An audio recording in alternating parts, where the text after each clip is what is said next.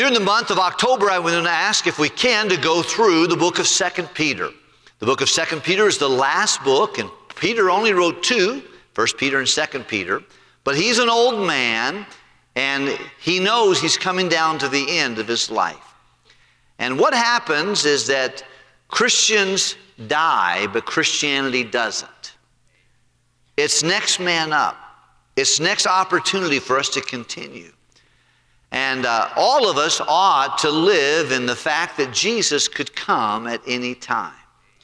We also need to love and not be impatient with those around us.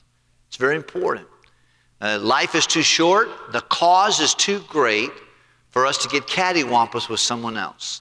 The Bible says, follow peace with all men, without which no man can see God. Some people, strife is their life.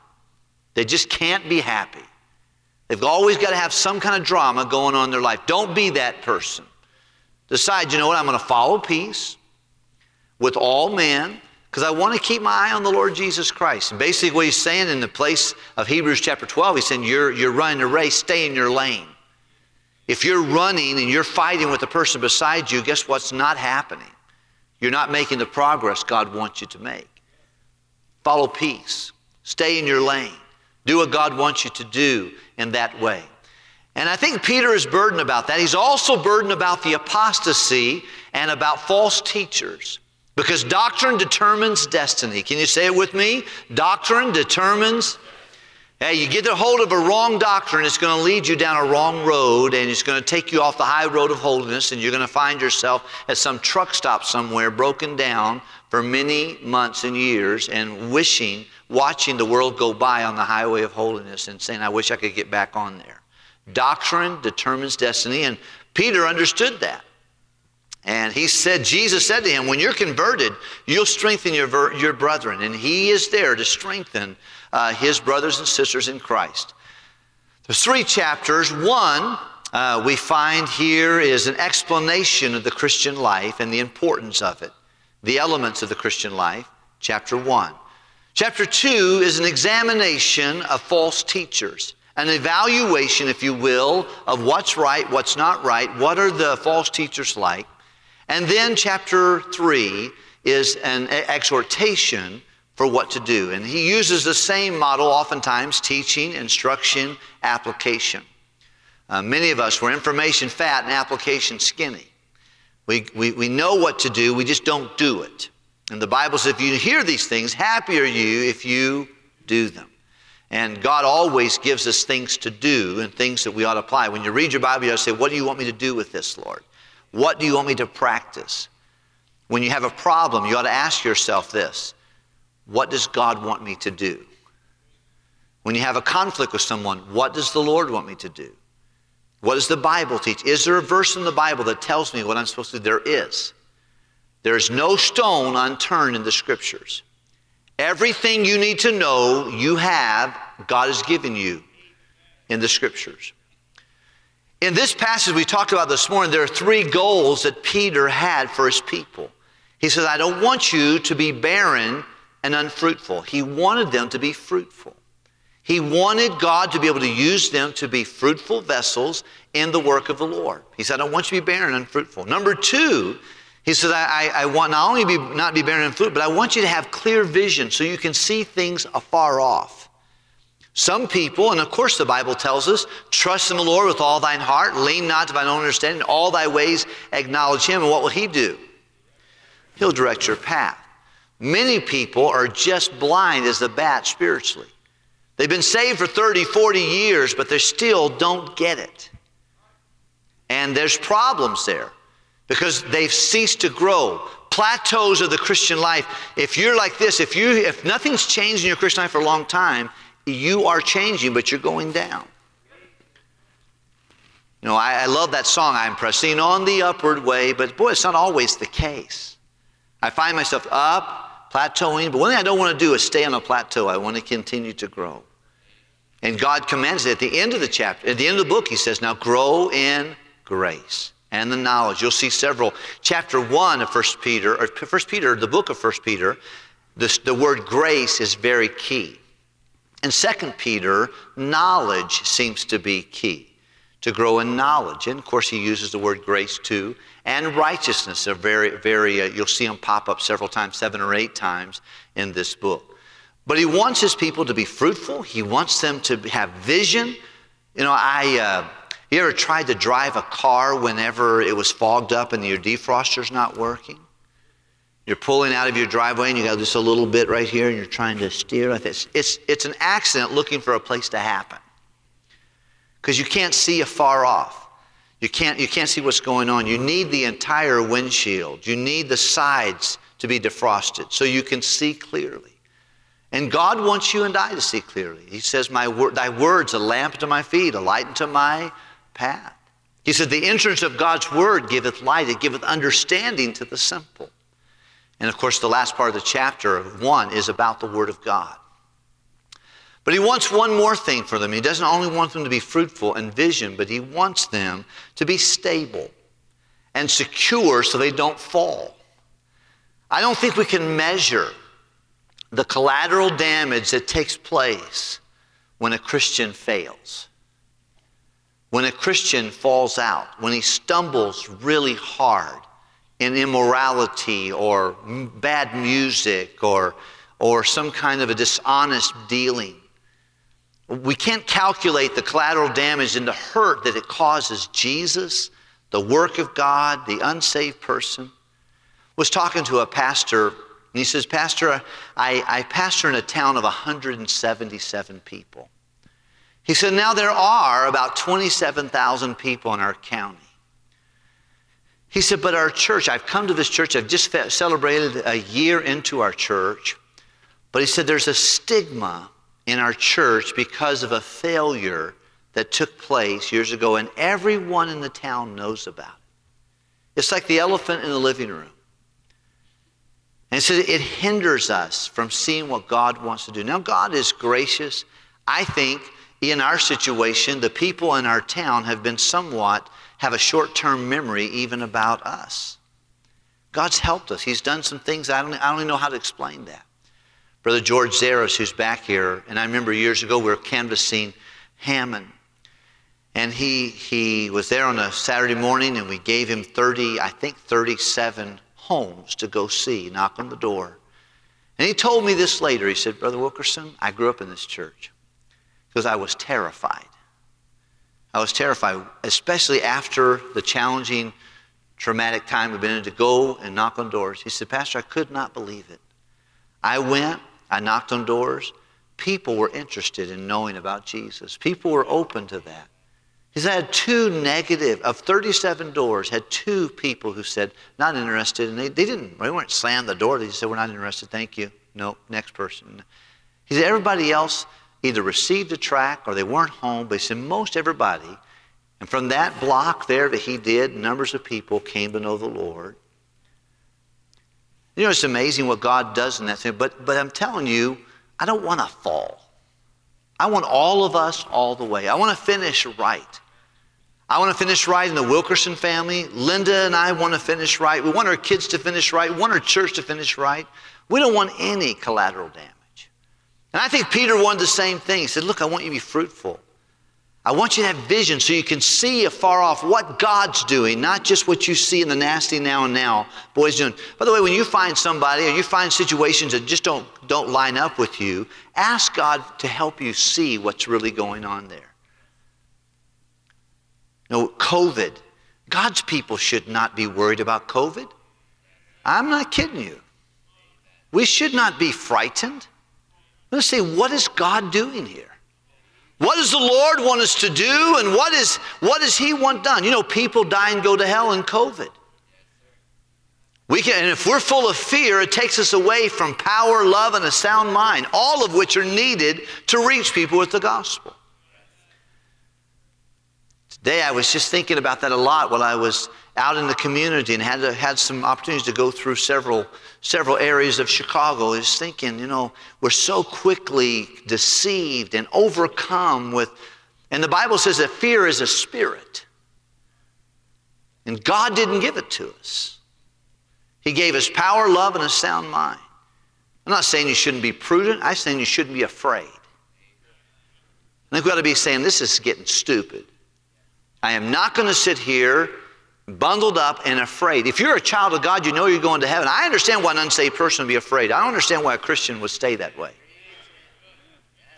and deal in fearful. There's nothing in a Christian in the will of God is indestructible. He's not going to die till God tells him to. You got a purpose to live. You got power and you got love and a sound mind. There's something God's doing. Don't put blinders on. Don't put your face mask over your eyeballs. Can't see what's going on. Hey, find out what God's trying to get accomplished. And then let's be stable. Let's not be an excuse someone can use and say, oh, you know, I used to serve the Lord, but so-and-so. They owe people money. They don't do things right. They are not honest. They're not integrity. They're always fighting. I've seen that family. They go to church, but they're just that's just a lie. Don't be immoral. Watch your silly phones and your computers and your interactions and your text and all that stuff. Don't fall. Peter saying, I don't want that to happen. I want you to be fruitful. I want you to have good vision. I want you to be stable. And the way he does it is he tells them, number one, to have faith. Faith is where everything starts. Let's just look at these real quickly. Look, if you would please, and I want to be as hastened as fast as I can, but I also want to get the truth across. We see here, the Bible tells in verse number 3, according to his divine nature hath given to us all things, divine power, unto us all things that pertain to life and godliness through the knowledge of him that has called us into glory and virtue. In the first verse, he says we share and obtain a like precious faith, a very valuable thing, and that's faith. Faith in three things. Faith in the person of Jesus, faith in his power, and in his promises. Okay, whenever you're going through difficult times, you say, what am I supposed to have faith in? Trust Jesus. Think of Louisa Mead. She and her husband, I told the college kids about this, he and her husband were walking the New Jersey shore with their daughter. And all of a sudden, some people started crying out, they're drowning. And Brother Mead took off his coat, he took off his shoes, he dived out, and he began to work to bring them to shore. He did, in the process, he died himself. So what went to be a little stroll on the New Jersey shore turned into a tragic event for Louisa Mead. And now she was left without a husband, without a protector, without the provider of their home, and a little girl. One night she was sitting there and looking at her little girl's shoes. They were just tore up, and she needed to go to school the next day. And she looked at her dress, and though it was clean and though it was ironed, it was old and tattered. And she looked in the cupboard and she said, I don't even have anything to give my daughter tomorrow morning for breakfast, much less lunch for school. And she fell on her knees and began saying, God, please, I trust you. You've got to help me. Raising this girl with myself and provisions that I need. She went to bed. The next morning, she got a knock at the door. She went to the door, and there was a box there. This is in the early 1900s. There was a box there, and the box was full of food, breakfast food, lunch food, and then there was a $10 envelope with $10 in which $10 a day would have been $100. $10 then would have been $100 or more. Plenty to go buy her shoes, to buy her a dress. She fixed a beautiful meal for her daughter, sent her off to school, and then she wrote down the words, "'Tis so sweet to trust in Jesus, just to take him at his word, just to rest upon his promise, just to know, thus saith the Lord, Jesus, Jesus, how I trust him." So, Pastor, what am I supposed to trust? I'm supposed to trust him. Trust his power. He's given us his divine power to do whatever, if someone said, well, I just don't think I can do that. You can do anything God wants you to do. Well, I'm just not cut out for that. You can do anything. I can do all things through Christ, which I am crucified with Christ. Nevertheless I live, yet not I, but Christ liveth in me. And the life which I now live in the flesh, I live by the faith of the Son of God who loved me and gave himself for me. Hey, I want to encourage you to trust Christ, trust his power, and trust his promises. I want you to see something I think will be helpful to you. Look at verse number 4. Whereby are given to us exceeding great and precious what? Promises. That by these you might be partakers of the divine nature, having escaped the corruption that is in the world through lust. You know, it's interesting. I want to make sure this. You know, let me just appeal to this. I think I heard Brother Lyons say this. But I mentioned a while ago that one of the disciples said, Lord, teach us to pray. But you know, one of his disciples, we believe, went to the lake of fire, went to hell, and is going to the lake of fire. What was his name? 1/8 of Jesus' little church went to hell. I don't know about you, that terrifies me as a pastor. I wouldn't want anyone to look in the face of Jesus and say, Lord, Lord, you know, I did this, I drove the bus, I sang in that, I worked in the orchestra, I did the nursery, I taught some class, I worked in this ministry or that ministry, and he'll say, I don't know you. But I will tell you this, when you get saved, here's what you get. One thing you get here, according to this verse, you get a divine nature. A nature determines several things. It determines your appetite. If you put slop in a bucket around a bunch of sheep, guess what? They don't want it. But you put slop in a bucket around a bunch of pigs, they will devour it. Why? Because their natures are too different. Sheep are very meticulous what they eat. He leads me beside. He restoreth my soul. He takes me to green pastures. They need someone to help them with that. They're not interested in slop. You know why? Because that's not their nature. Your nature that you get when you accept Jesus Christ, you become, number one, it affects your appetite. Number two, it affects your behavior. You know what eagles do? They fly. You know what dolphins do? They swim. Do you know what snakes do? They slither. Do you know what horses do? They buck. You know what dogs do? They bark. You know why? Because it's their nature. It determines their behavior. Some of us, we're trying to live in Christian life without Christ.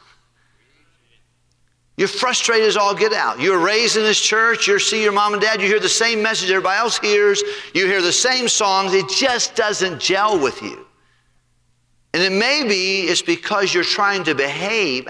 If any man be in Christ, what is he?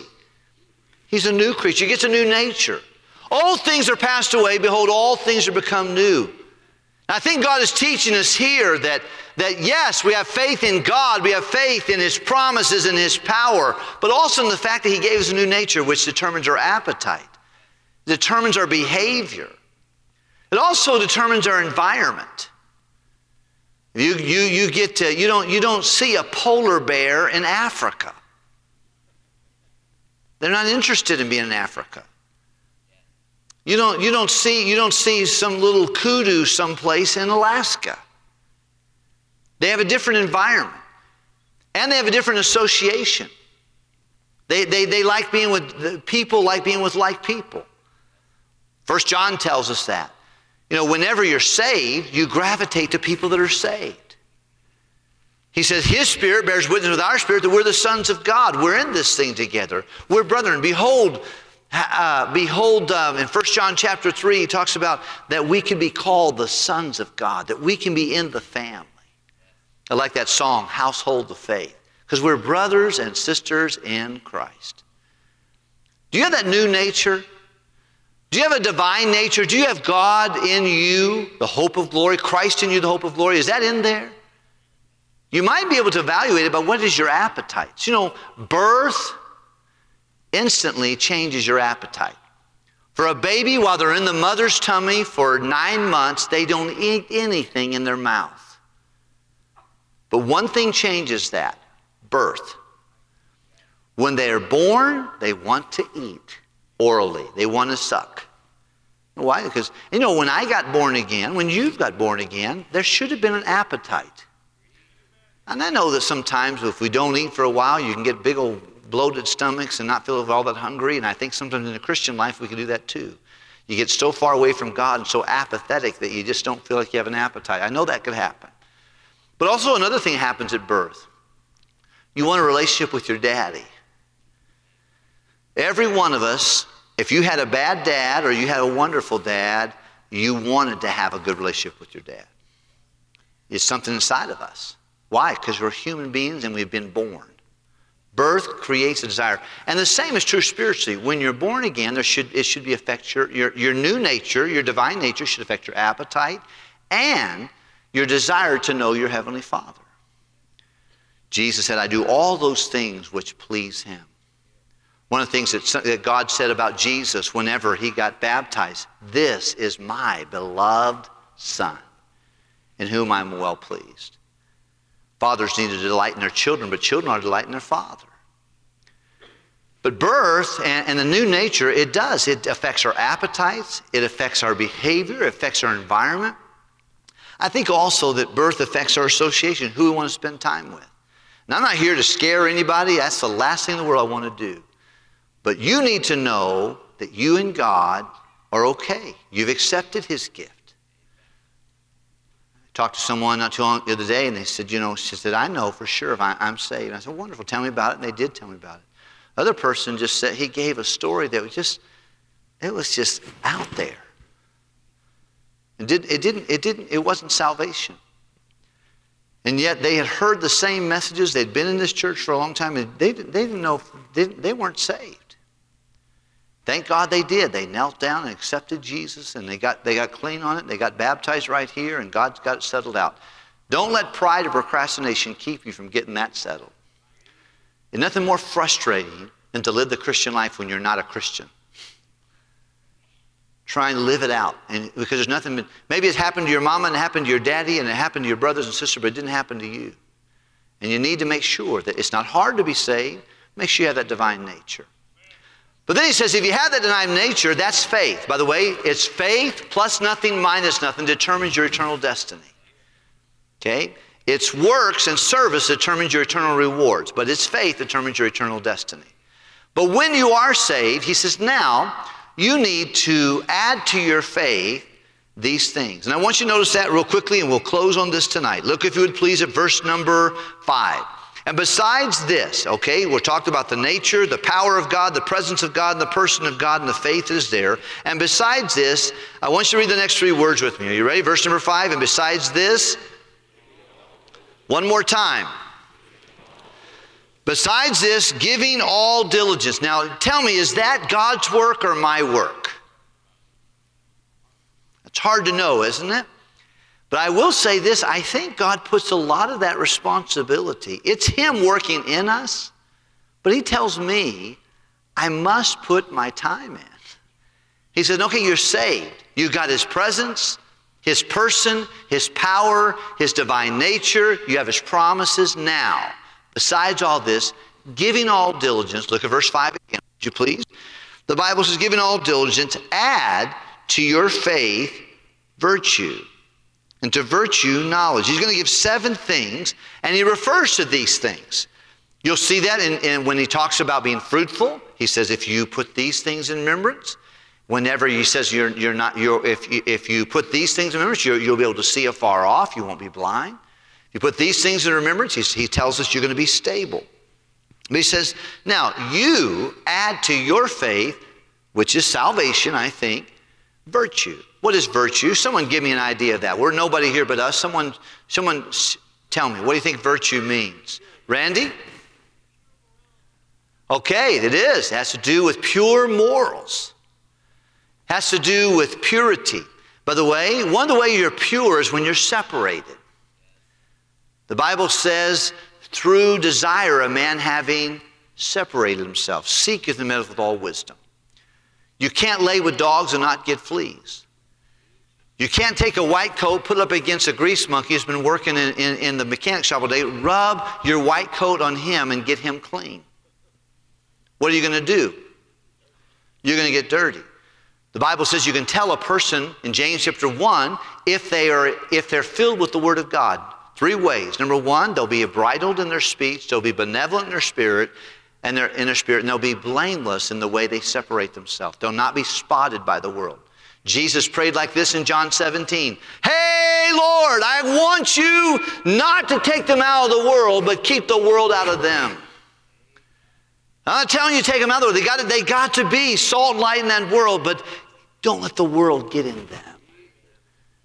He tells in 2 Corinthians chapter 6, come out from among them and be ye, and touch not the unclean thing, and I'll receive you and be a father. One of the greatest things for biblical separation is because you want the acceptance of your father. You know why Jesus got baptized? Because it was to fulfill all righteousness. John forbade him. John says, no, I'm not going to baptize you. I'm not even worthy to untie your shoestring. He said, hang on a second. This is to fulfill all righteousness. Then John said, oh, well, you put it that way, I'll baptize you.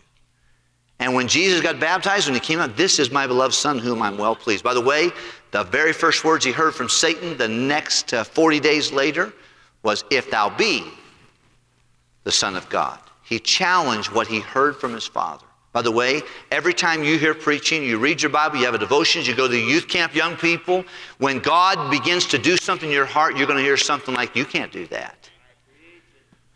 God says, see, I want you to be a preacher. Oh, you can't do that. I want you to surrender. By the way, I wouldn't be so concerned about what God wants you to do. I would be very concerned about letting God have his will and whatever. Just do this number. You know what this means anywhere in the world in Japanese? You know what this means? You know what this means in Portuguese? Anywhere in the world. If you're deaf, you know what this means? I'm surrendered. That'd be a good thing for every one of us to do, whether you're 17 or 71. Well, I say, you know what? I want God to use my life.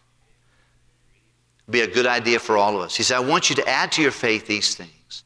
He said, to faith, add virtue. And then add knowledge. By the way, I don't think you'll know God until you're willing to separate morally and spiritually from the world. You guys, you're wanting to have a right relationship, but you can't get off the music. You can't get off Pandora. You feed your mind, your ears with the rock and the rap and the country western and all that stuff. You want to be used of God, but you can't stay off the pornography. Somewhere along the line, you got to separate in order to have the knowledge of God. Can't have a sweet relationship with God and have a friendly relationship with the world. 1 John, you know, love not the world, neither the things that are in the world. If any man love the world, what happens? You're kidding yourself. It's not going to happen. He says, so add to that virtue, add to your faith, virtue, purity, holiness, separation, and then to that, knowledge. And then look at the next thing it says. He says, add to knowledge, temperance. That's self-control. That's willing to have your to be calm and temperate, not losing your cool. To temperance, patience. Patience is the ability to press on. It's strength to keep on going. All of us need that. Weary sets in and work, and we want to just, some of us want to quit. If you got quit in your mind right now, what we need to do? We need to add virtue, knowledge. The Bible says, consider Jesus, who endured such contradiction of sinners, lest you be weary and faint in your own mind. Understand that patience is that strength to continue. Look at the next thing the Bible tells us. He says, I want you to be patient. Patience, godliness. Someone defined it as this. Godliness means to worship well. To worship well. To acquire godlike attributes.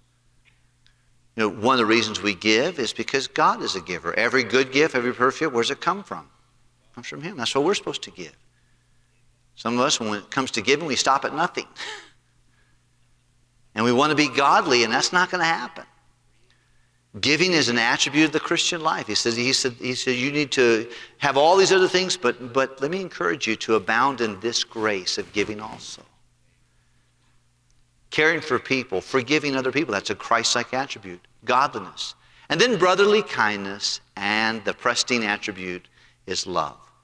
And then we take the faith, the spiritual growth, then it results in fruitfulness, it results in vision, and it results in stability. I want to just read it and we'll conclude with that. Would you look at verse number 8? When these things be in you, and I think they're referring, in my opinion, to these attributes that you've added to your Christian life. If they be in you, and what's the next thing? Abound. They're not just in there, but they're overflowing. It's really going well. They make you that you shall neither be barren or unfruitful in the knowledge of our Lord and Savior. You'll be familiar with Him. You'll know Him, and spending time with Him, His way is easy. His burden is light. But he that lacketh these things is blind and cannot see afar off, but hath forgotten that he was purged from his own sin. Once again, vision. And give diligence to make your calling and election sure. If you do these things, ye shall never fail or fall. For so an entrance shall be ministered unto you abundantly into the everlasting kingdom of our Lord and Savior Jesus Christ. You know, for a fisherman, it's pretty deep stuff, isn't it? I think it spent time in knowing the Lord, and you and I need to do the same.